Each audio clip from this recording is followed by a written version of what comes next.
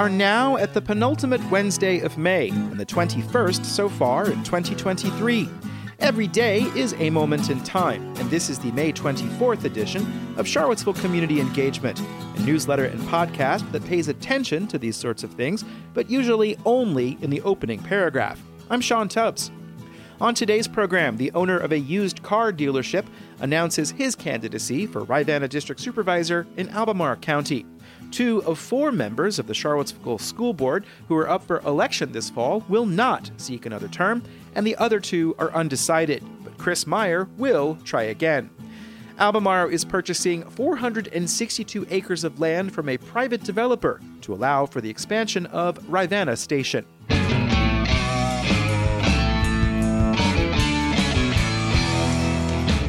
In today's first subscriber-supported shout-out, Charlottesville Community Bikes believes that bicycles can be a means to social change, addressing issues of equity, access, and inclusion.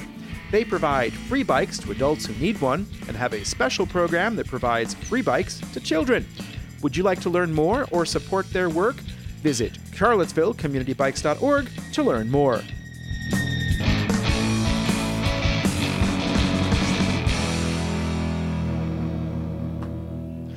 The owner of a used vehicle dealership on Pantops has announced he will run for Rivanna District Supervisor as an independent candidate, setting up a second contested race for elected office in Albemarle County this year.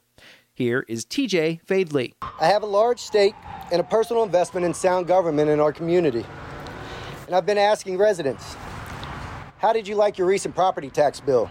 Fadley is a graduate of Albemarle High School who has run Free Bridge Auto for the past 20 years. He said he and many others have been shocked by 2 consecutive years of double-digit increases in real property assessments. Where's the taxpayer's advocate on the Board of Supervisors? There isn't one. Fadley said all new spending by the county should be subject to a cost-benefit analysis. He said middle-class property owners are feeling the pinch of higher tax bills and don't have access to either tax relief for those with low incomes or land use taxation for those with large estates. And supervisors should be finding ways to reduce spending rather than raising the tax burden on residents. Instead, they just keep rubber stamping the proposed budgets of county management. And every year, the tax rates and the assessments and the fees go up. Fadley said he would have voted to lower the real property tax rate this year. On May 3rd, supervisors approved a $554.8 million budget based on a real property tax rate of 85.4 cents per $100 of assessed value. That's been the same tax rate since 2019.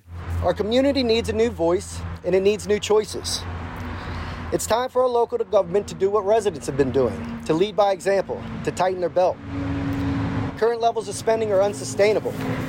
If he qualifies for the ballot, Fadley will face Democrat B. Lepisto-Kirtley, who faced no challenges from with her own party this year. Lepisto-Kirtley won election in 2019 in a race that was technically uncontested, but write-in candidate Mike Johnson received nearly a third of the vote. In the Whitehall district, newcomer Brad Rickle is challenging Supervisor Ann Malik.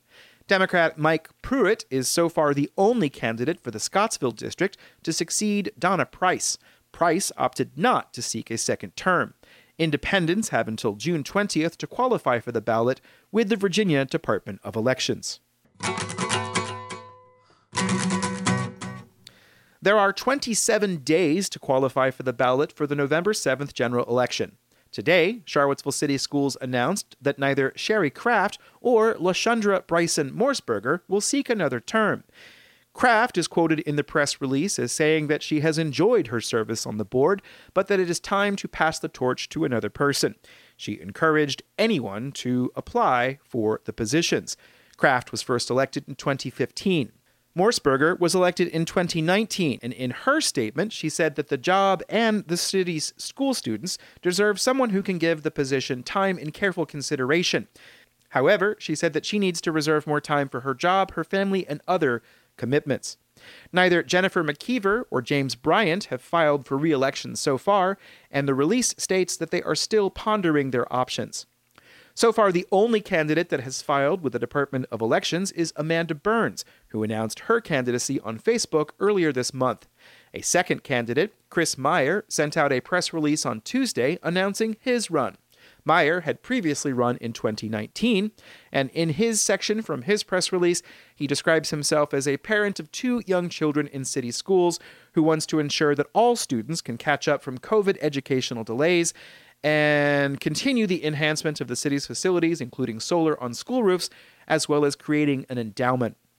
The school systems release quotes from the website of the Office of Voter Registration in Charlottesville, and I'll do the same thing. If you are interested in running for office in Virginia, please refer to the State Board of Elections website for information.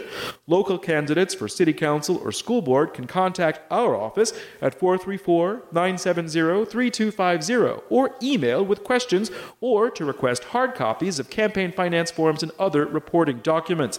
It is imperative before launching a campaign that a potential candidate read the current candidate bulletin provided by the Department of Elections.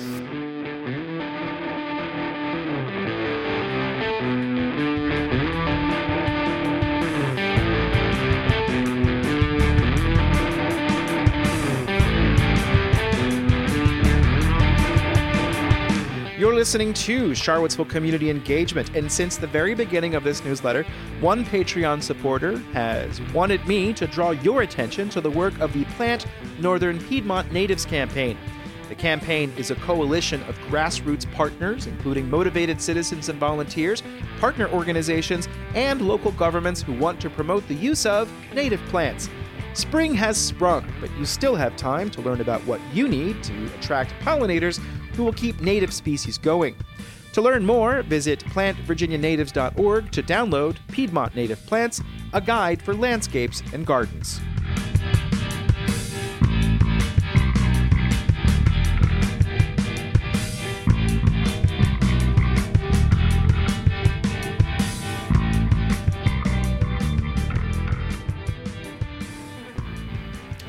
The Albemarle Board of Supervisors is planning to purchase hundreds of acres of land on US 29 North from developer Wendell Wood to help preserve the continued existence of a key military base in northern Albemarle County.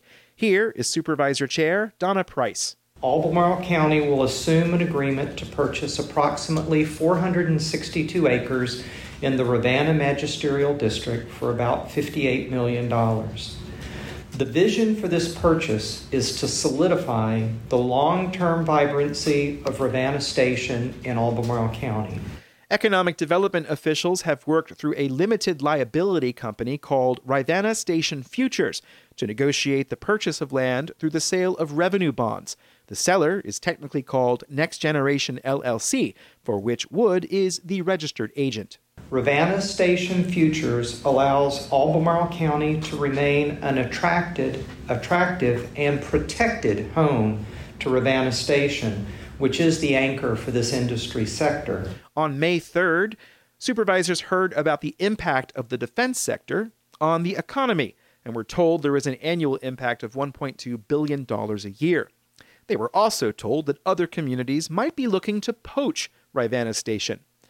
The move will allow for the National Ground Intelligence Center and other military entities to expand in place, should they choose to do so. The current footprint for Rivanna Station is about 3 buildings and a parking lot on about 75 acres. Albemarle intends to work with development partners on a new 100-acre site to provide space to grow the defense sector, as well as other economic development opportunities.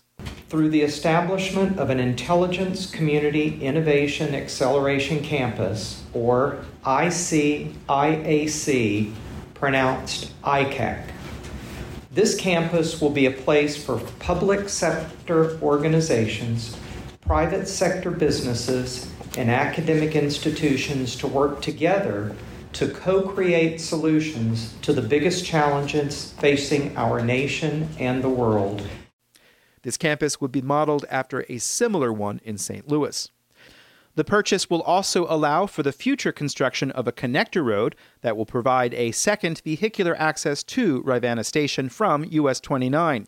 In May of 2018, the county purchased a property that formerly housed a psychic's office for $250,000. Representatives of Rivanna Station approached the county in 2018 about future expansion needs. The county performed what is known as a business retention and expansion visit to see what needed to be done to keep them. A key theme was that the U.S. Army was concerned it might not have the room to grow. If this purchase goes through, Price said the space will now be protected from encroachment. Rivanna Station is the only military complex in the Commonwealth that is not currently land-bound by adjacent development. By Albemarle County acquiring this property, we protect the security and integrity of the station while simultaneously expanding its capacity for both remaining in Virginia and meeting the growing demand for its national defense work. Representatives of the U.S. Army were not present for the media briefing, in part because final decisions on their future have not been made. By acquiring this land, it gives us the best opportunity to keep Rivanna Station here, but not only to keep it here, to see it grow. There are still a lot of moving pieces to figure out, according to Deputy County Executive Trevor Henry, but this announcement can put things in motion. What is critical about today is being able to obtain site control. The work that we'll do immediately, we have staff already engaged to do our analysis and due diligence of the site to make sure that it is buildable to the level that we think it needs to be in order to afford the vision that we have proposed and have reviewed today. Henry had no timeline for when anything might go to construction, but many partnerships have to be built first. This is a long game project. The work today secures us in our ability to have open conversations with the Department of Defense, along with the state and at the federal level. Staff will present financing options to the Board of Supervisors on June 7th, and a public hearing on the real estate and acquisition will be held on June 21st.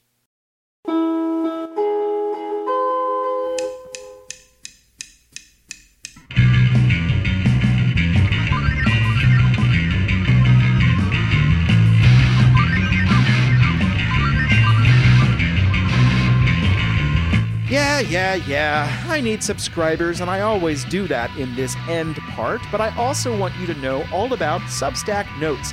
That's the place where I post periodic status reports pertaining to this newsletter and podcast.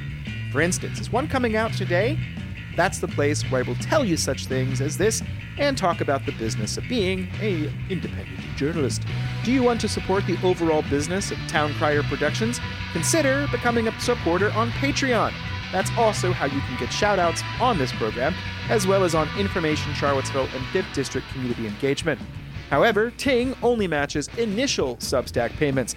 Either way, I'm just glad to get to put the work in, and I am grateful to all of you, paying or not paying. Just keep reading, keep telling people about this. And thank you very much. Goodbye. More tomorrow, maybe. Check Substack Notes.